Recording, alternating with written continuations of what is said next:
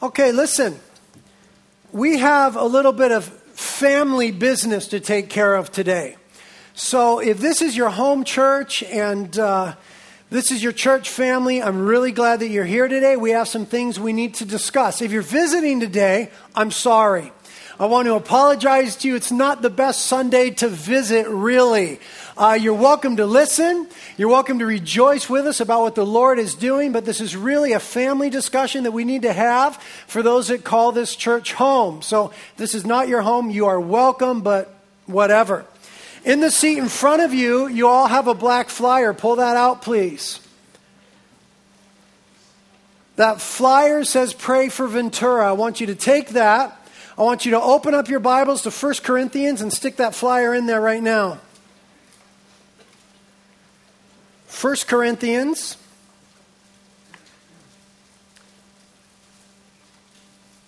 Put that flyer in there and let's go to the Lord in prayer. Lord, we do thank you for the church. Those ones that you called out of the world, pulled into your heart, and have sent back into the world to represent your heart. Thank you that we, the church, exist, Jesus Christ, for your glory. We thank you that the church is not our invention, it is your passion. We thank you that the church is not our experiment, it is your blood-bought bride. And we are privileged to be members thereof this morning.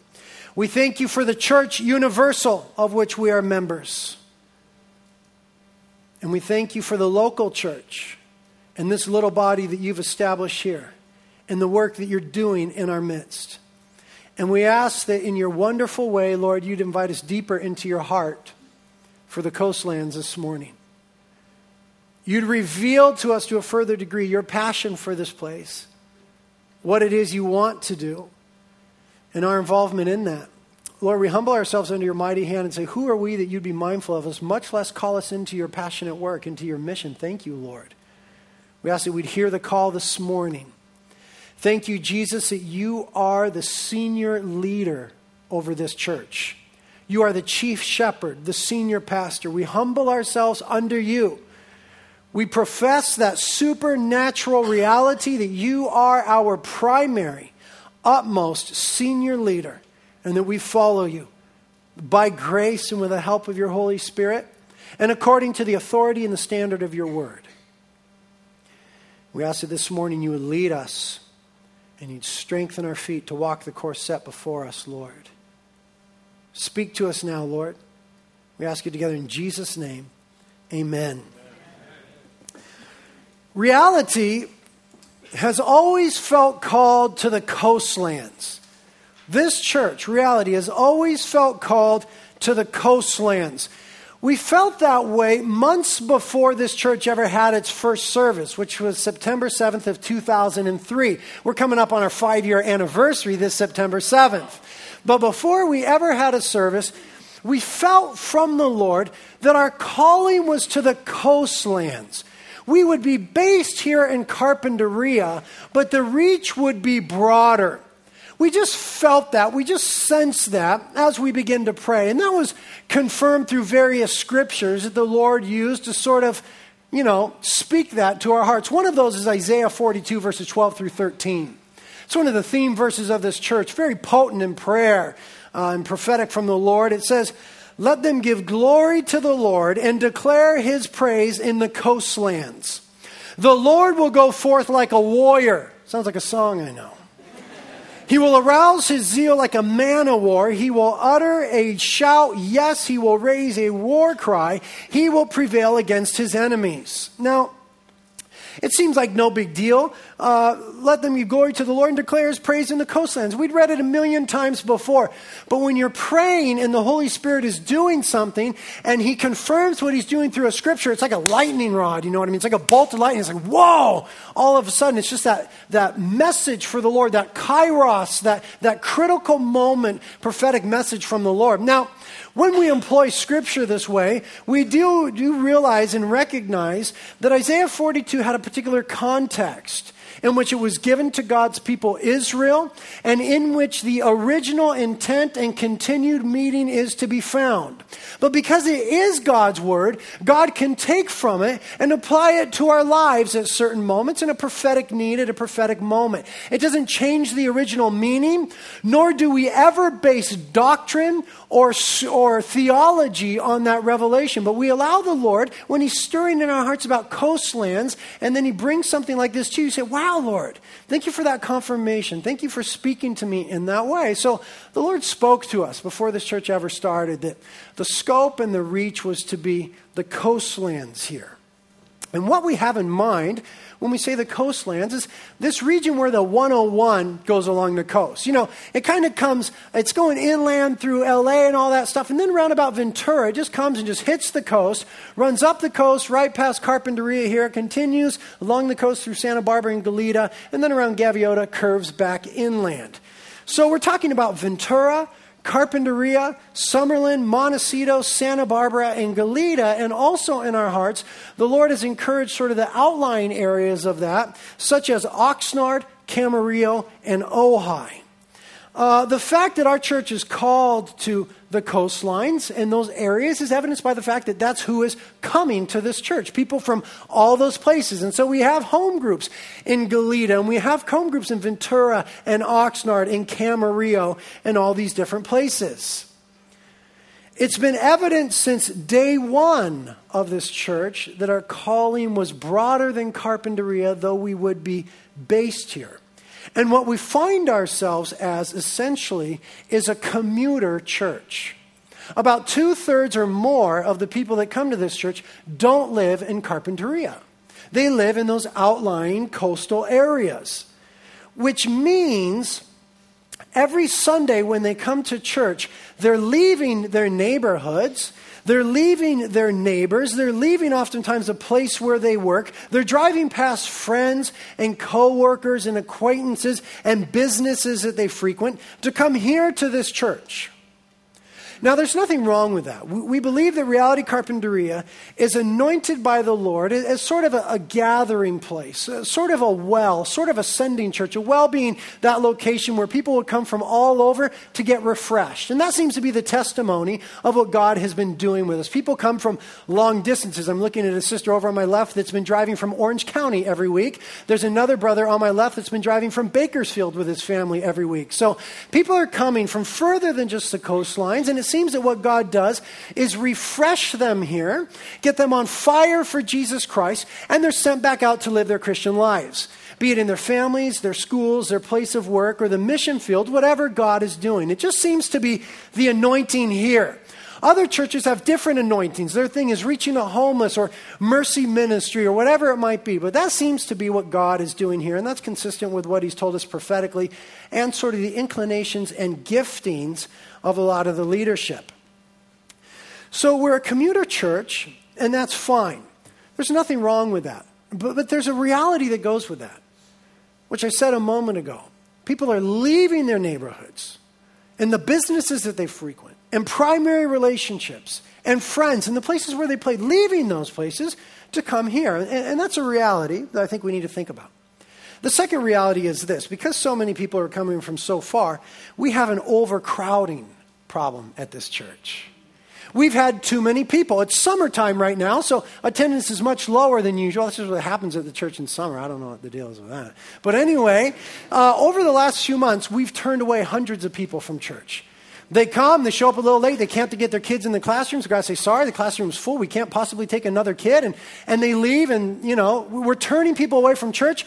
At one point, we had dozens of people sitting out in the foyer, and we realized the fire marshal's going to have a conniption fit if he finds out about this, so we couldn't let him sit in the foyer. First service, we have an overflow room in the youth room over there where the message is on a screen, and there's been, you know, several dozen people sitting over in there during the service. So we've got an overcrowding problem. It's a good problem to have as a church. It's not a bad problem, but it's something we've had to address. And so what we've been asking ourselves for several months is, how can we accommodate all of those people here? There's some real challenges to that. Number one, we have a big parking problem, don't we? We have a really big parking problem, sometimes exacerbated by your parking habits. But we have a big parking problem here. The other thing that makes the situation difficult is we're committed to this building. We just signed another 5-year lease on this building, so we're here for another 5 years. The other thing is we committed a lot of money, to building out this building. It's just an empty, nasty warehouse shell when we first got it. So we seem to be pretty connected to this building for a time, and yet the thought process was, what are we going to do to fit all those people in here? So, of course, you add multiple services. When we started as a church, we just had one service. That lasted for a year. On the anniversary of our first year, we added a second service. We had a second service for a couple years. And then last year on our anniversary, we added a third service. Now, the thought was we need to make room for growth. We're turning people away from church. We need another service. At the time, we had an evening service. Some of you went to it. It was 7:30 p.m. It was a great service, right? It was fun. It was good. It was evening time. There was a, vibe about it. And a lot of people were coming from other churches, which was great. That's cool. You know what I mean? They attend other churches in the area. In the evening, they come here and be blessed and fellowship with us. We loved that. But it didn't seem that people who expected to go on Sunday mornings and couldn't get here would decide, I'll go Sunday night. So we thought we need another Sunday morning service. Our services are long. I don't know if you've noticed that. Has anybody noticed that? By American standards, they're long. Our services are 2 hours solid every week, sometimes a little bit more. So that presents some time difficulties for fitting 3 services in the morning. That's 6 hours if you did them back to back. You need at least half an hour between services to get people out and to get people in. So that's 9 hours that you need in the morning. I don't know if you noticed, but the morning's not 9 hours long. So, we had a bit of difficulty here. 7.5 hours. I'm not good at math, but whatever. Long time, longer than the morning. So what did we do? We added a service at 1:30. Now, friends of mine have churches with multiple services, and they have a 1:30 service. And a friend of mine that pastors a church in the LA area, actually Montebello, which is near Disneyland, their 1:30 service is their most packed service. It's at 1:30, it rocks, it was working, and so we're thinking, okay, after much prayer, we're thinking, okay, 1:30, that's what we'll do, that'll work. It didn't work. I don't know why people won't come to church here at 1:30. It might be because the beach is 1 block away. That might have something to do with it. But, we've been having that service now for 9 months, and there's people there. There's 100 to 150 people there every week. But on a Sunday morning in first and second service, there's 600 or more people here, just adults, every single week. And you see, even the whole time that we had that 1:30 service, it wasn't helping the overcrowding problem. People would come, they're standing in the foyers, they're there with their kids crying, saying, I can't get in the classroom, there's no seats for me, what do I do? And we'd hand them a little note that says, third service is for you, it's awesome, there's like 400 empty seats, and it's great, and you can come and you can sit anywhere that you want. And we found that they wouldn't come back. It just didn't seem to be working for them. It wasn't solving the overcrowding issue at the first 2 services. It didn't solve the problem. So today will be the last third service that we have, at 1:30 at least. It'll be the last one that we have. I know you usually go, I can't even look at you right now, Michael. It's not doing what we had hoped it do, so we're going to let it go. We're going to let it go. So as we're thinking, third service isn't working, how do we get all those people here? How do we make space for them? We started looking at other buildings. Even though we made a substantial investment in this one, and we had that lease, we thought, well, maybe, Lord, you have another building for us. There's not many buildings in this town bigger than this one. There's certainly not one better located, nor were we able to find one that would meet our needs. We looked at everything in town. There was nothing that would meet our needs. So we started looking at property. And we looked at buying property and developing property. We looked at that very seriously. And all we hit were dead ends and closed doors. So it caused us to press into the Lord in prayer all the more. And what we discovered is what we thought to be an overcrowding problem was actually an opportunity. What appeared to be a problem was actually an opportunity. Overcrowding was a thing that God used to show us how to fulfill his vision for reality on the coastlands. Overcrowding was a problem that God used to begin to show us how to fulfill his vision for us on the coastlands. So he got us thinking differently. He got us thinking outside of the box. We figured we're a commuter church. It's always going to be that way. We need a bigger box. He got us thinking outside of the box. And instead of trying to accommodate everybody here, instead of making people come here, let's take the church there. Let's go to where they are. Now, this was consistent with another prophetic word that the Lord had given us on August 31st, 2004 at a prayer meeting. It's Isaiah 54, verses 2 through 3. It says this, "Enlarge the place of your tent. Stretch out the curtains of your dwelling. Spare not, lengthen your cords, and strengthen your pegs. For you will spread abroad to the right and to the left. And your descendants will possess nations and will resettle the desolate cities." And so that began to come back to our spirit, the Holy Spirit giving us remembrance, and we begin to pray in a whole new direction. And that's exactly what we believe the Lord is calling us to do, is to spread abroad to the right and to the left, and to enlarge the place of the tent, so to speak, and to erect multiple tents in multiple places. So reality is going to be going to a multi-site format and starting Reality Ventura.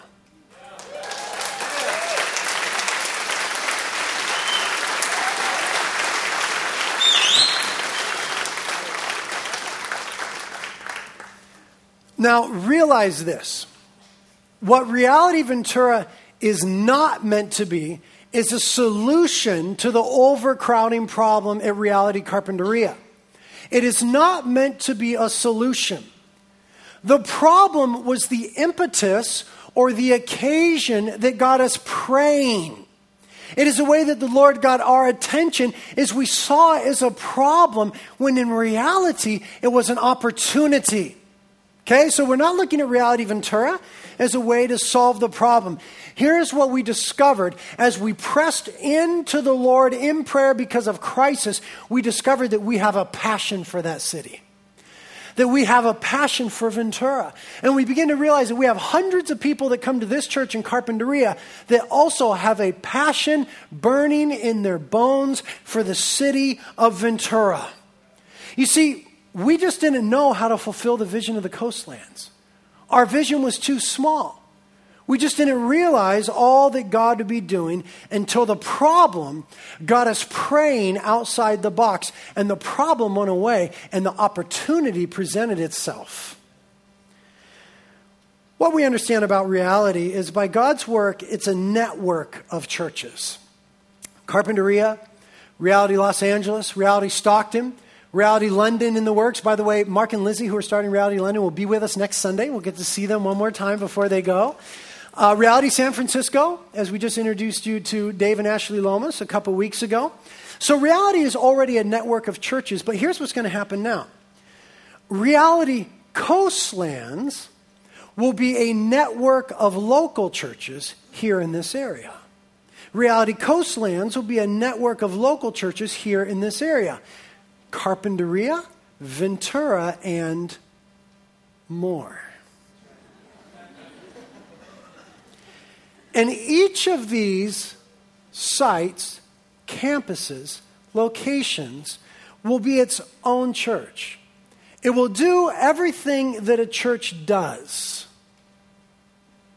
But it will be connected, they will be connected by teaching. There will be common teaching. We'll share the teaching of the Word of God. Now, here's why we feel that we have permission from the Lord to do this. Is because we see a model for this in the New Testament. If you read your Bible carefully, you'll notice that some of the New Testament epistles are written to networks of churches across cities and regions. Networks of churches across cities and regions. For example, 1 Peter 1:1. Peter, an apostle of Jesus Christ, to those who reside as aliens scattered throughout Pontus, Galatia, Cappadocia, Asia, and Bithynia. So Peter was writing to networks of churches throughout cities and regions. We see that Paul did the same thing in his instruction, Galatians 1:1-2. Paul, an apostle, not sent from men nor through the agency of man, but through Jesus Christ and God the Father who raised him from the dead, and all the brethren who are with me to the churches of Galatia. Galatia was a region. It was a region in Central Asia Minor. And in that region, there were cities. In those cities, there were churches. And Paul's instruction, Paul's doctrinal teaching was sent to networks of local and regional churches. And we see that the sharing of the teaching was common among the churches. In these network of churches, they had their own leadership of elders, but they were also under the teaching influence of Paul. Colossians 1:16 is evidence of this. Paul writes, "When this letter is read among you, have it also read in the church of the Laodiceans, and you, for your part, read my letter that is coming from Laodicea." So in the early church, there was a sharing of the teaching in a network of churches. So the New Testament gives us an example of leadership that is both local and not. An example of leadership that is both local and broader. It was a practice of Paul and the early church to establish elders at every church or congregation they started. It was the practice of the early church to establish elders at the churches. And what's evident in Acts chapter 20 and 1 Timothy chapter 3 and in 1 Peter chapter 5 is that the elders are to lead the church. Churches are to be led by elders underneath the headship of Jesus Christ, who is the senior leader. Underneath Jesus Christ, there is to be a plurality of elders. A plurality of elders. And elders in the New Testament, clearly by their job description, are pastors. Ordained or not ordained, it doesn't matter. Shepherds called by God. The church is to be led by pastor, elders, and a plurality thereof. A plurality thereof. The only one that is the senior leader or the senior pastor is Jesus Christ. And then a plurality of elders. Now, in that eldership, there may be a first among equals. Not someone who's senior to, not above, but who is with, but takes a leadership role, and they lead together. And that's the form of church government that we have at this church. There is a plurality of leaders, elders, pastors, and we lead together. No decision that's of any consequence has anything less than 100% agreement among the pastor, elders, and staff. 100% agreement. There's no dictatorship here. There's no senior leader or senior pastor. There are equals. There is a first among equals who happens to be me, called by God, in case you didn't know. But we lead together. In accountability, one mind in one accord as a team.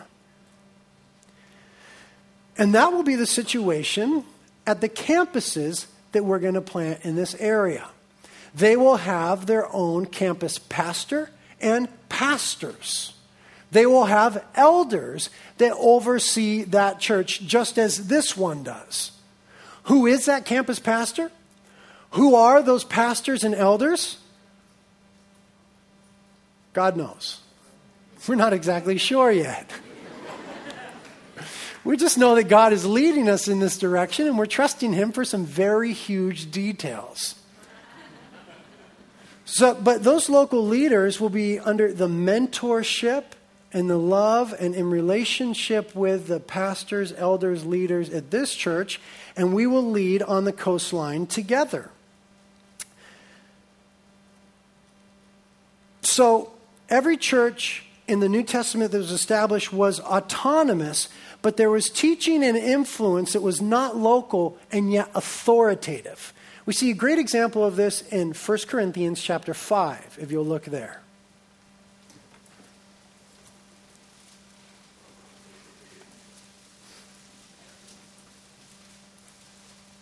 First Corinthians chapter 5, Paul is writing to the church or the churches in Corinth, and there are some situations that arrived.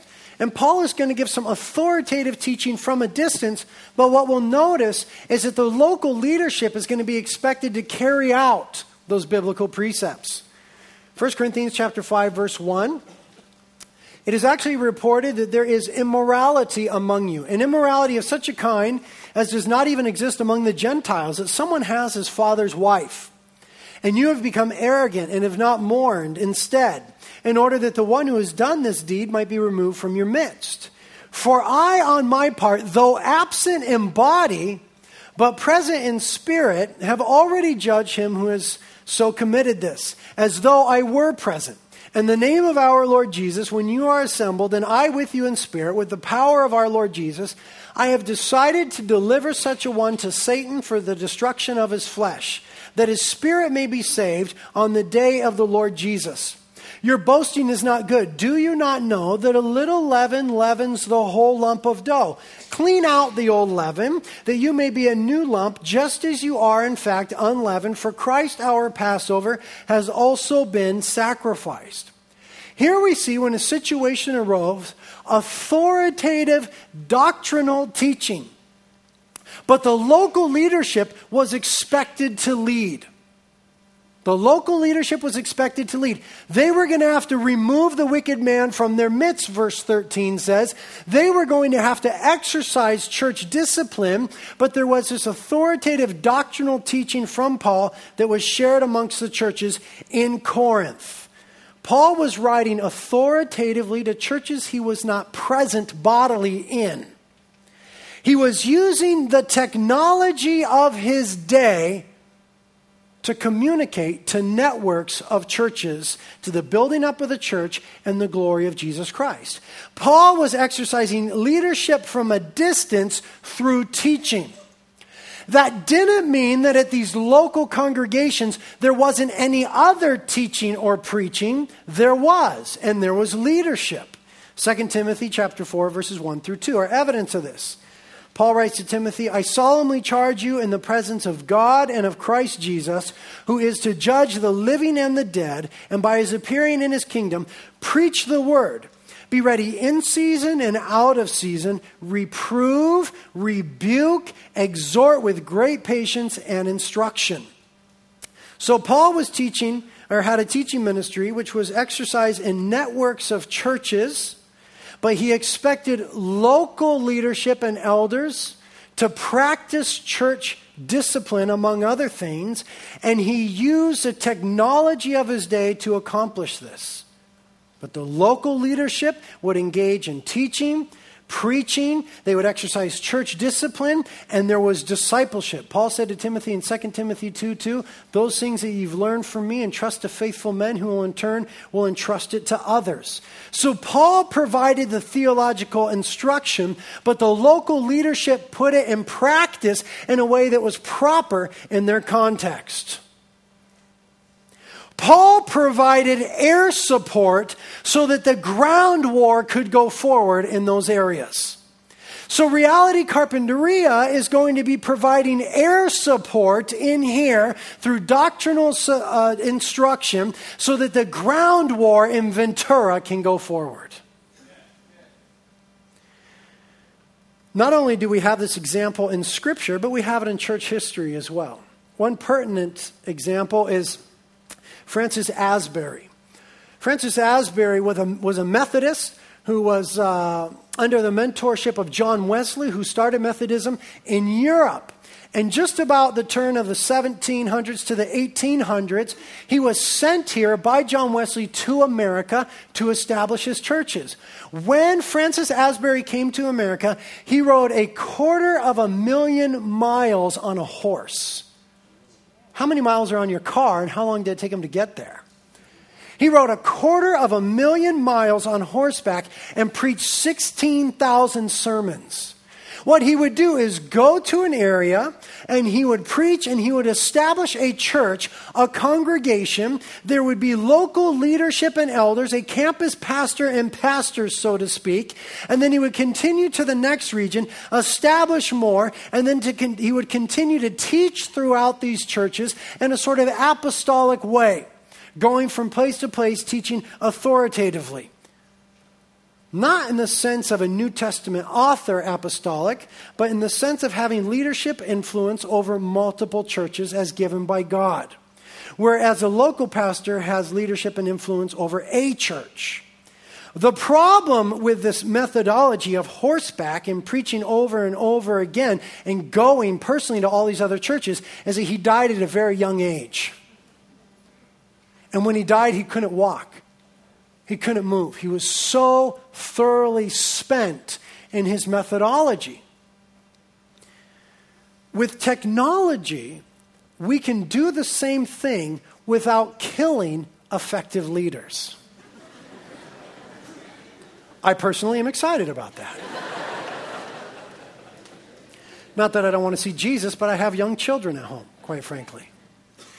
So what we intend to do is, like Paul in the New Testament, like Francis Asbury in American Methodism, is we will be using technology of our day to reach further. That is video projection streamed live via the internet and or satellite.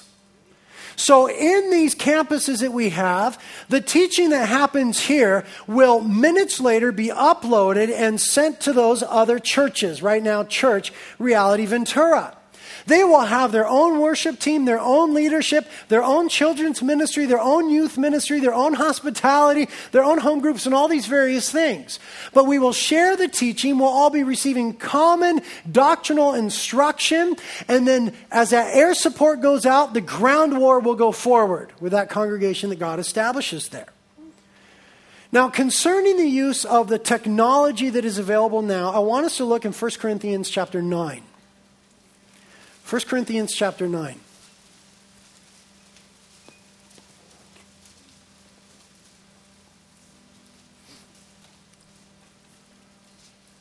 Look at verse 22. This is Paul's strategy for ministry. Very important. Paul's strategy for ministry. He says, "To the weak I became weak, that I might win the weak. I have become all things to all men, that I might by all means save some. And I do all things for the sake of the gospel, that I may become a fellow partaker of it." Notice what Paul says. I have become all things to all men, that I might by all means, I want you to mark that phraseology, that I might by all means save some, and I do all things for the sake of the gospel.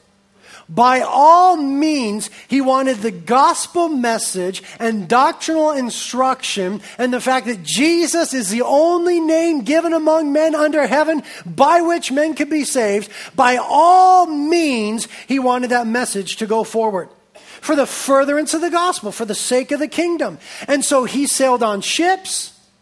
He walked on roads. He wrote letters. He made tents. When it was expedient, he had people circumcised. And when it wasn't expedient, he told them not to be circumcised. Whatever lent itself to the furtherance of the gospel and the glory of Jesus Christ, he did. By all means available, he wanted to see people saved. That was Paul's methodology, Paul's strategy for ministry. And the church has realized that throughout history. We could go much deeper into this, but a couple examples will do. In the 15th century, Johann Gutenberg created the printing press. This changed everything. This changed the whole world. All of a sudden, printed materials were readily available to the general population. Before that, very few people had books, Bibles, doctrinal writings, theological writings, or writings of any other kind, because they all had to be handwritten, copied, hand done. Now, with the invention of the printing press, the whole world changed in its form and ability to communicate. And guess who capitalized on it like nobody else? The church. The church capitalized it. The church happened to be, I believe, by the sovereignty of God, at a pivotal moment in history, the birth of the Reformation. And the reason that the Reformation was able to take root is because Martin Luther and others were able to write things, have the typeset made, and have them printed out and distributed. And this was key in delivering people from a works-based sacramental understanding of Christianity into salvation by grace through faith alone. And it was able to further the fact that The Bible is our sole authority.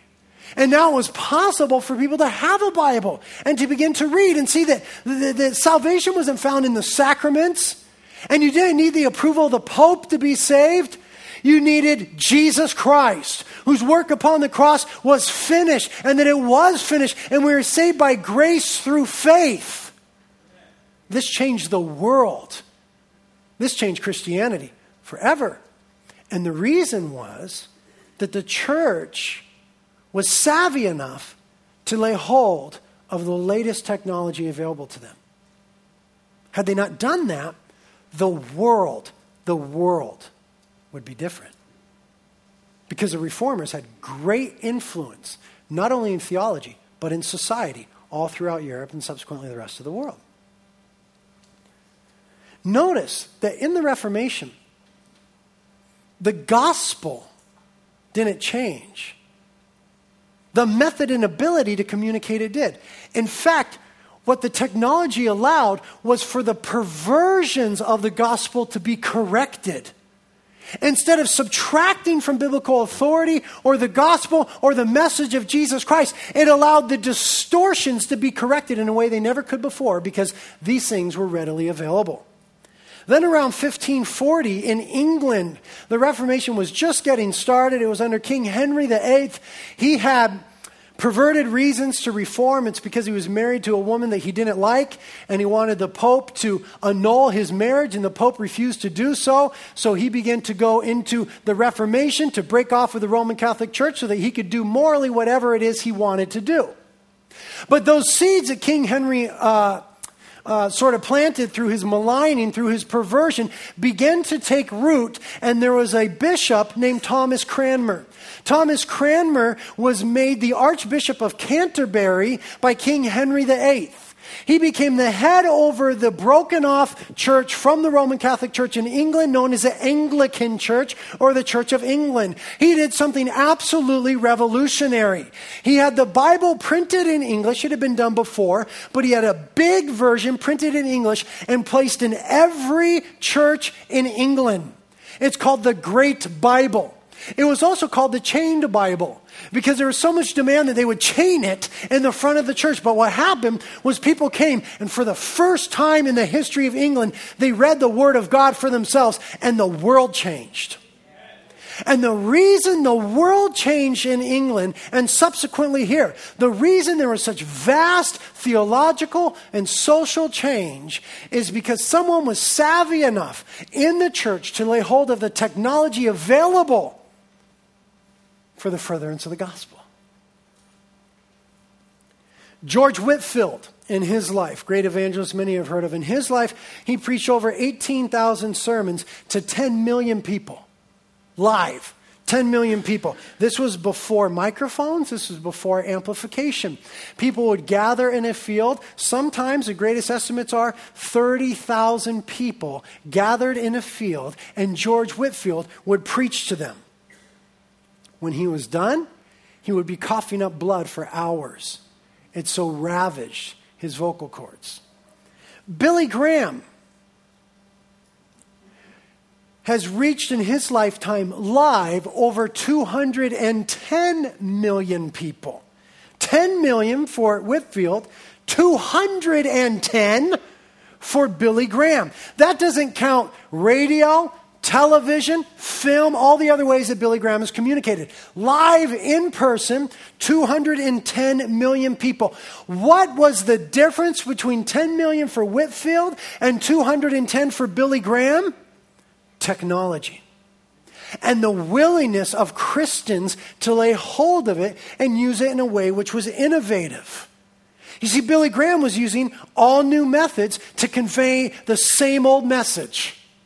All new methods, the same old message. You ever heard a Billy Graham sermon? Just as simple as it could ever be. The same good old gospel message. But he was using methods that were revolutionary and that were on the cutting edge of technology. Giant sound systems through which the spoken word could be amplified through a whole stadium. Giant screens where he could be seen, so on and so forth. Billy Graham was willing to use all means that he might save some. All means that he might save some. And you know what nobody's saying right now is, oh, man, I wish Billy hadn't plugged in.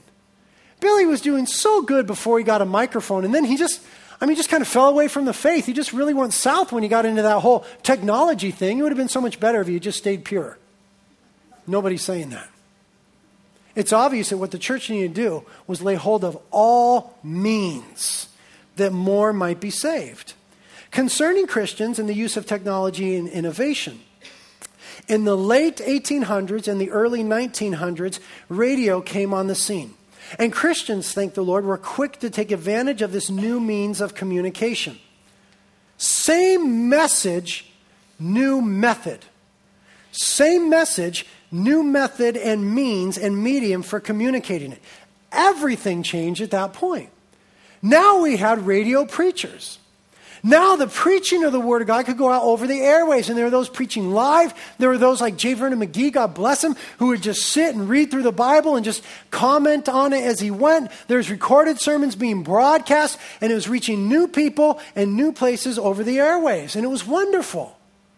But what is so common to a lot of the church is that there were those who were opposed. In 1923, the Bible Institute of Los Angeles, better known as Biola, the Bible Institute of Los Angeles started its own radio station. They wanted to reach more people with the gospel of Jesus Christ. At that time, the founder was still alive. His name was T.C. Horton, and the dean at that time was a name I'm sure you've heard of, R.A. Torrey, great theologian whose books I own. And what T.C. Horton and R.A. Torrey said was, we are opposed to the gospel going over the airwaves because we believe the airwaves to be the realm of Satan because the Bible calls him the prince of the power of the air. These were incredibly intelligent men who loved the Lord their God with all their heart, soul, mind, and strength. But they just didn't see how that technology was to be laid hold of for the glory of God, for the gospel of Jesus Christ. It wasn't to be surrendered to secularism. It was to be laid hold of. It was to be capitalized upon. And it was this very thing, actually, at that moment in history, the exploitation of the new mass media industry, radio, that allowed conservative Christianity to rebound after the onslaught of Darwinism. Conservative and fundamentalist Christianity had gone underground for quite a while, had hid in the sand at the onslaught of Darwinism and the Scopes trial. And it was when they laid hold of this new mass media industry, particularly radio, that conservative Christianity began to rebound in America. But there was profound resistance at times. Because it was something new, there were those that thought, well, if it's new, it can't be good. It's got to be from the devil or at least carnal. The first film projector was invented by a Christian. You know who he was? Thomas Edison. He invented the first film projector. Thomas Edison was a Christian. He invented the film projector, he patented the device, and he gave the patent to his church. And they rejected it. That's new. Church doesn't do that. We don't want it. Ouch. Probably should have laid hold of that little bit of technology. In the late 19th century, the first movie was released in America, and in the early 20th century, the first movie theater was built. Did you know that 7 of the first 10 movies ever created had the word passion in their title because they were about the life and times and work of Jesus Christ? 7 of the first 10 films ever created for the big screen had the title Passion because they were made about the life of Jesus Christ. This was the fact is that the church was among the first to use revolutionary technology. Brand new means, brand new medium, brand new method, same old message. The message doesn't change. The methodology changes. Did you know that the number 1 viewed film in all the history in all the world is Jesus of Nazareth by Campus Crusade? More humans have viewed that film than any other film in the history of the world. Can you imagine if the voices that resisted had won the day. If the naysayers who said, that's not our tradition, that's new, we don't do that, our fathers didn't do that, we've never done that. If those voices had prevailed, how many millions wouldn't have seen on film the life of Jesus Christ? Did you know this? That in America, there are more large screens in churches than there are in all the movie theaters in America. More large screens in churches than in all the movie theaters in America. What we discover is that we are a culture that is radically screen-oriented. See, you're all looking at it right now. None of you are looking at me. You're all looking at the screen. We are a culture that is radically screen-oriented. From TV to film to internet, screens and videos are the most pervasive form of communication right now. And just like Paul used the technology of his day, and the technology of his day was written letters, to minister the truth of God's word to networks of churches, we are endeavoring to do the same. But with the technology of our day, with screens and video and the ability to stream it live. And here's what we believe. We believe it's a God thing. We believe it's something that God is doing right now. We believe that the will of God is to capitalize on technology. The perverts and the pornography industry are ripping at this technology. They're on the bleeding edge of it. Why should the church give it to the perverts and to pornography? The church, as we were in the film ministry, should be on the cutting edge. Not for the sake of being cool, not because we want to be relevant, but because we want to be obedient to the Great Commission and to the ministry philosophy of Paul, who was to, by all means, get the gospel message out. We see God doing this all over the world. This is not anything that we invented. We're not the first ones to do it, but we see these campuses, this multi-site thing happening and working, and more people being reached. A new method to communicate the same message. And what we believe as church leadership is that we're being obedient in doing this. Now, you might ask, what's the difference between a reality campus, as we'll have in Ventura, and a reality church plant? And there is a difference. We actually call it a church birthing, not a church planting, because it's more labor intensive than just planting something. When you're planting, you just dig a hole in the ground, stick it in a little water. We're talking about birthing the dang thing. You know what I mean? That's what we do at churches. Trust me, it's been cool. What's the difference between reality campus and reality church plant? Well, for the church plant, we laid hands on men and women and individuals and teams who were called to a region. Tim and Lindsay Chaddock and their team were called to Los Angeles and are called to Los Angeles, and they're thinking, how can we be more effective in this area with the technology and the opportunities God has given us? Josh and Andrea Kaler were called to Stockton along with their team, and they're thinking, how can we be effective to reach this area that God has called us to? And they're also looking at a multi-site format. So those were people that had a call and a burden for those specific areas. We have a calling and a burden and an anointing for the coastlands. This is what God has called us to reach and given us a burden for. So our next step is being more effective in reaching more people in the area that God has given us. We realize that we will not be the only church in Ventura, nor do we think we'll be a better church in Ventura. We bless the churches that are in Ventura. We celebrate the churches that are in Ventura. But there's about another 100,000 people that need to get saved. So we're pretty sure that there's room there. And we feel that God has called us to the coastline. So there'll be a difference in each of those church plants that we do, LA, Stockton, London, San Fran. Jesus Christ is the chief shepherd over that church. For our area here, Jesus Christ will be the chief shepherd over reality coastlands. And then those multi-site, those campuses will work together for the glory of Jesus Christ.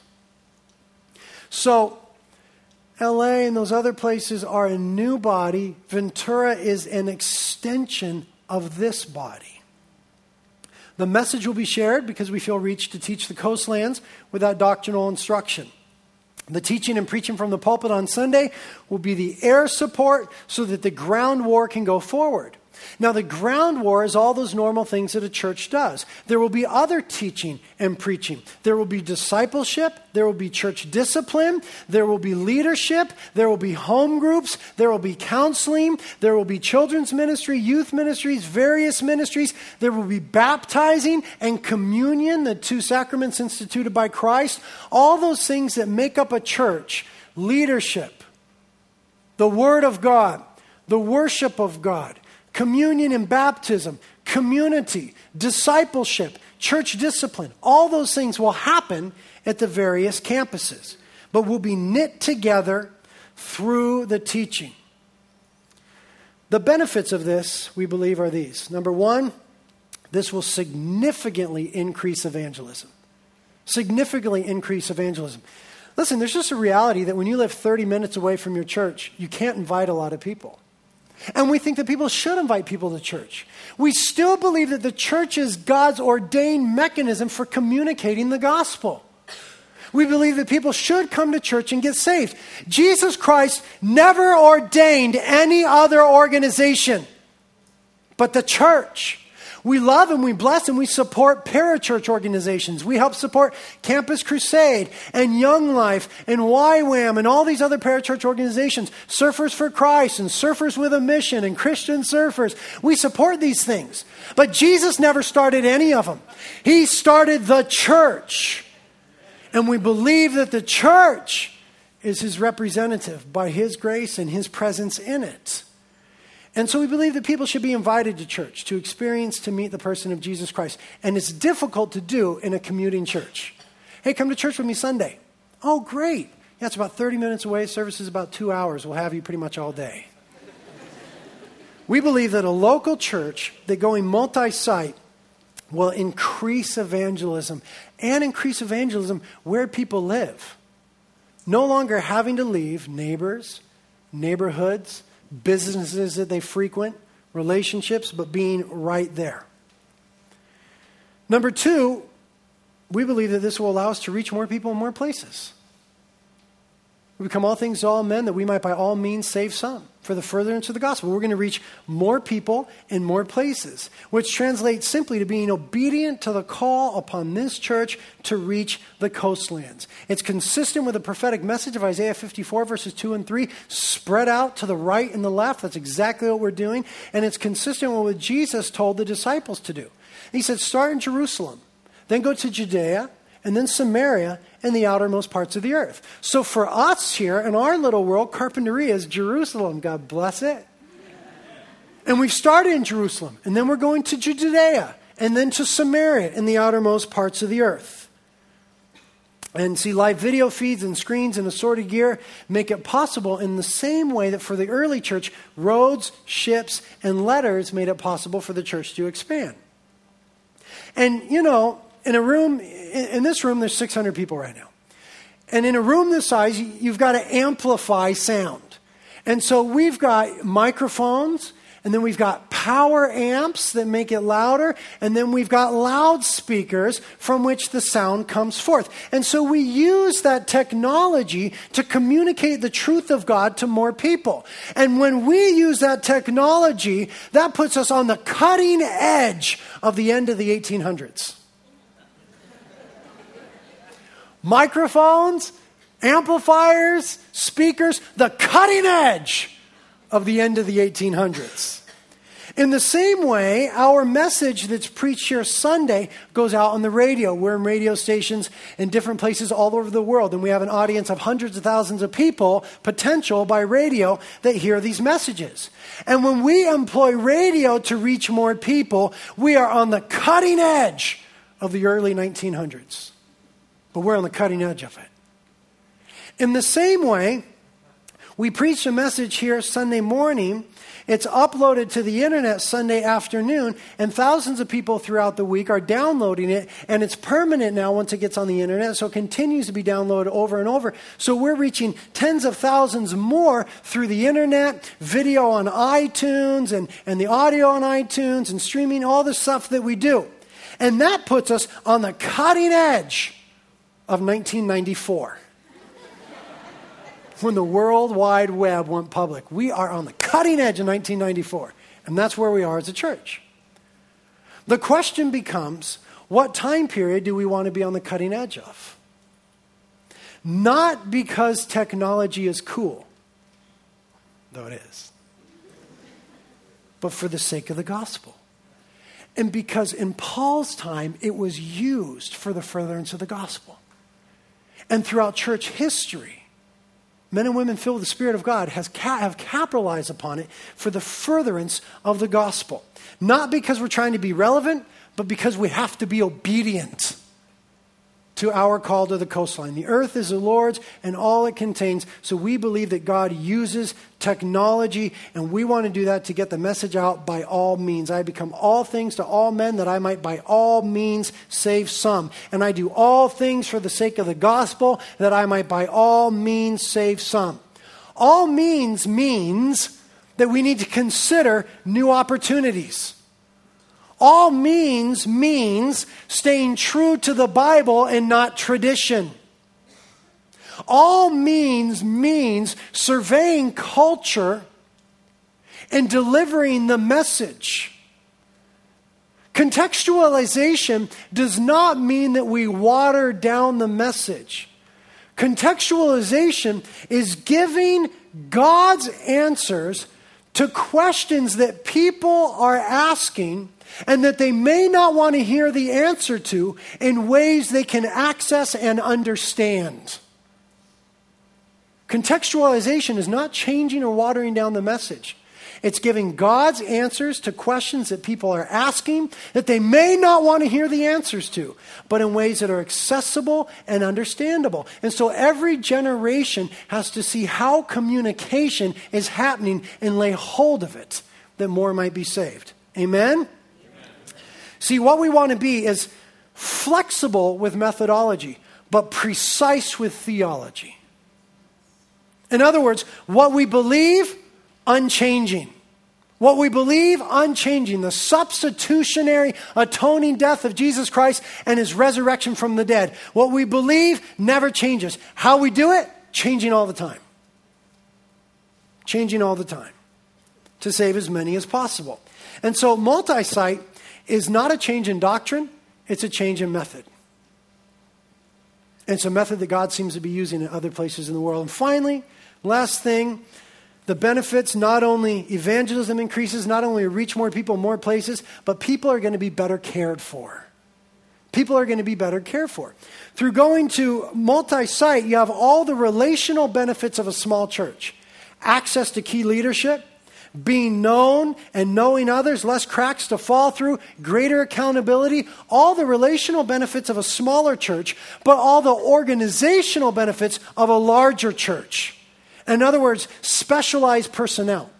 You know, a small church can't hire specialized people. They need Renaissance men, people that could do everything, because there's a small budget, we can only have a few people.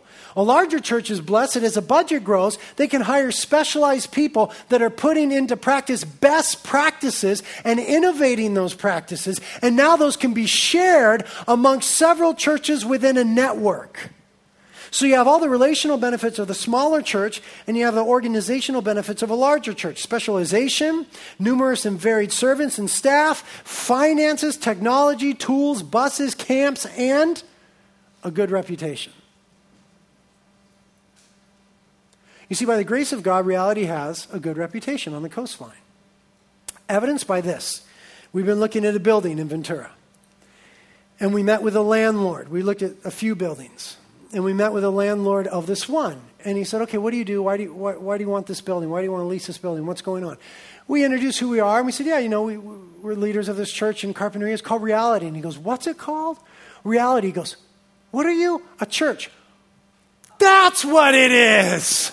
Okay, now it makes sense. All these people have been talking to me about reality and wanting to get me to reality, and all my neighbors have the stupid bumper stickers.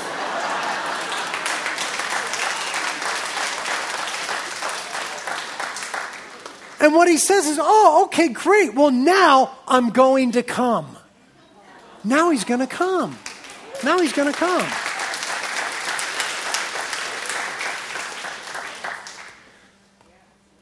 So, we think that a good reputation by the grace of God will increase evangelism and people coming because they've heard what God is doing. And that's right, and that's good, and that's godly, and that's by God. When God is moving, the people should hear. Heathens and converted alike. People should hear when God is moving. And so we believe that this will cause us to be obedient in the sharing of resources on the coastlands to be more effective, to reach more people. And finally, what happens now? Well, we pray. The leadership of the church has been praying for several months about the problem. It took several months for God to get our attention, to realize it wasn't a problem, it was an opportunity.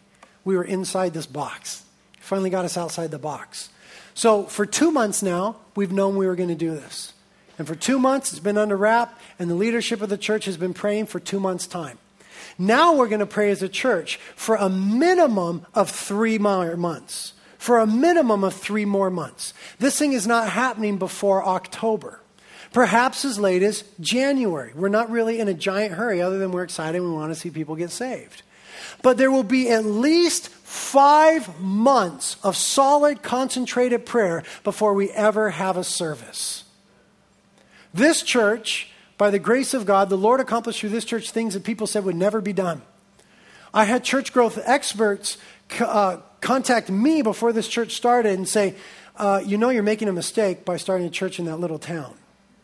According to demographics and the reality of things, you just won't be able to reach enough people. You're wasting your time in that little town. Don't do that. I had people offer me jobs to go to big towns and to put me on television and radio and reach a lot more people. But we felt a call of God to come here. And you see, before we ever had a service, we prayed for 5 months. From the day we knew we were going to start a church in Carpinteria, we prayed weekly and fervently for 5 months. And at the first service, there's about 500 people. And 70 people got saved that first Sunday morning. It just doesn't happen in a little town of 14,000 people. It just doesn't happen. But you see, it does happen when we pray. It does happen when we pray. So we're going to have at least 5 months of prayer before we start this thing. 3 more to go. So now the flyer that you have in front of you. That is an invitation to prayer this Thursday night and every Thursday night until we start this new work. We were going to have Thursday night services here at Reality Carpinteria. It's going to be fun. It's going to be hunky-dory. We're going to do what we love to do every summer. We're going to come and eat food at 6 o'clock. Then we're going to come in here. We're going to have teaching and worship. And you know what? We just feel like as a staff that you guys are chubby enough. It's time to get out the door.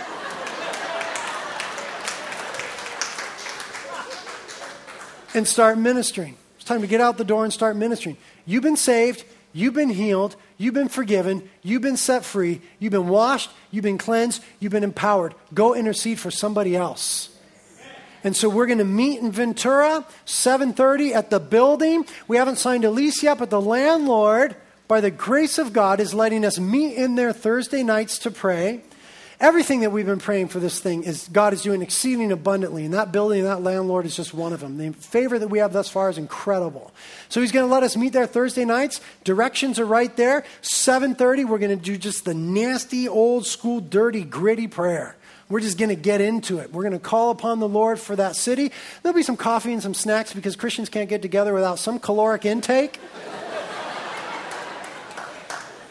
But we're not going to fool around much. We're going to get to the nitty-gritty and we're going to intercede. Those of you that live in Carpinteria, Summerlin, Montecito, Santa Barbara, Goleta, get over it, get in your car and go. They've been driving for years.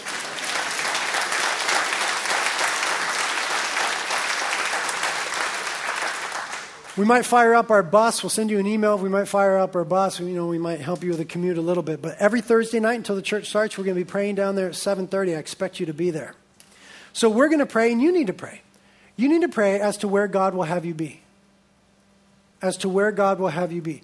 Either location is cool with us. Either one is cool with us. And you will never hear the leadership of this church question or condemn your decision because we think you're going to make obedient decisions. You might live a block from the church in Ventura and you feel called to come here. I'm cool with you if you've prayed. We're not messing with you on that. You see, I believe that the church that a person is going to be at should be under the sovereignty of the Holy Spirit. And so you've got at least 3 months to pray, and you need to pray. You need to ask the Lord where you'll be most effective and most fruitful for his glory, for the furtherance of the gospel, and for the kingdom, and you need to get yourself there. Wherever that is, be there. We're not going to question. We're not going to second guess. We're going to trust that all of us are going to make obedient decisions and be where God wants us to be. But this is where the church is going. Amen? Amen. Thank you, Lord. Thank you for leading us. Thank you for giving us fresh vision, Lord. And we're excited for what you're going to do in Ventura. We thank you for the way you've been preparing the ground, the prayer meetings that have already been happening under your instruction, Lord, and your leading. We thank you for the churches that are there, and we bless them, Lord. Lord, we bless the churches that are there. We ask that we be free from a spirit of competition, free from striving, Lord, that there wouldn't be any weirdness. There's about another 100,000 people that need to get saved down there. So thank you for making room and calling us into your mission there, Lord. We ask that you continue to impart vision. We confess we don't all know all the details yet, except for that, Jesus, you are the center. And we're going to keep you right there. We're going to ask that you remain on the throne of this thing. And we're going to ask that you help us to remain yielded and humble to what it is you want to do. Thank you, Lord, for inviting us into your work. Thank you for being enthroned. Thank you for being our chief shepherd, Lord.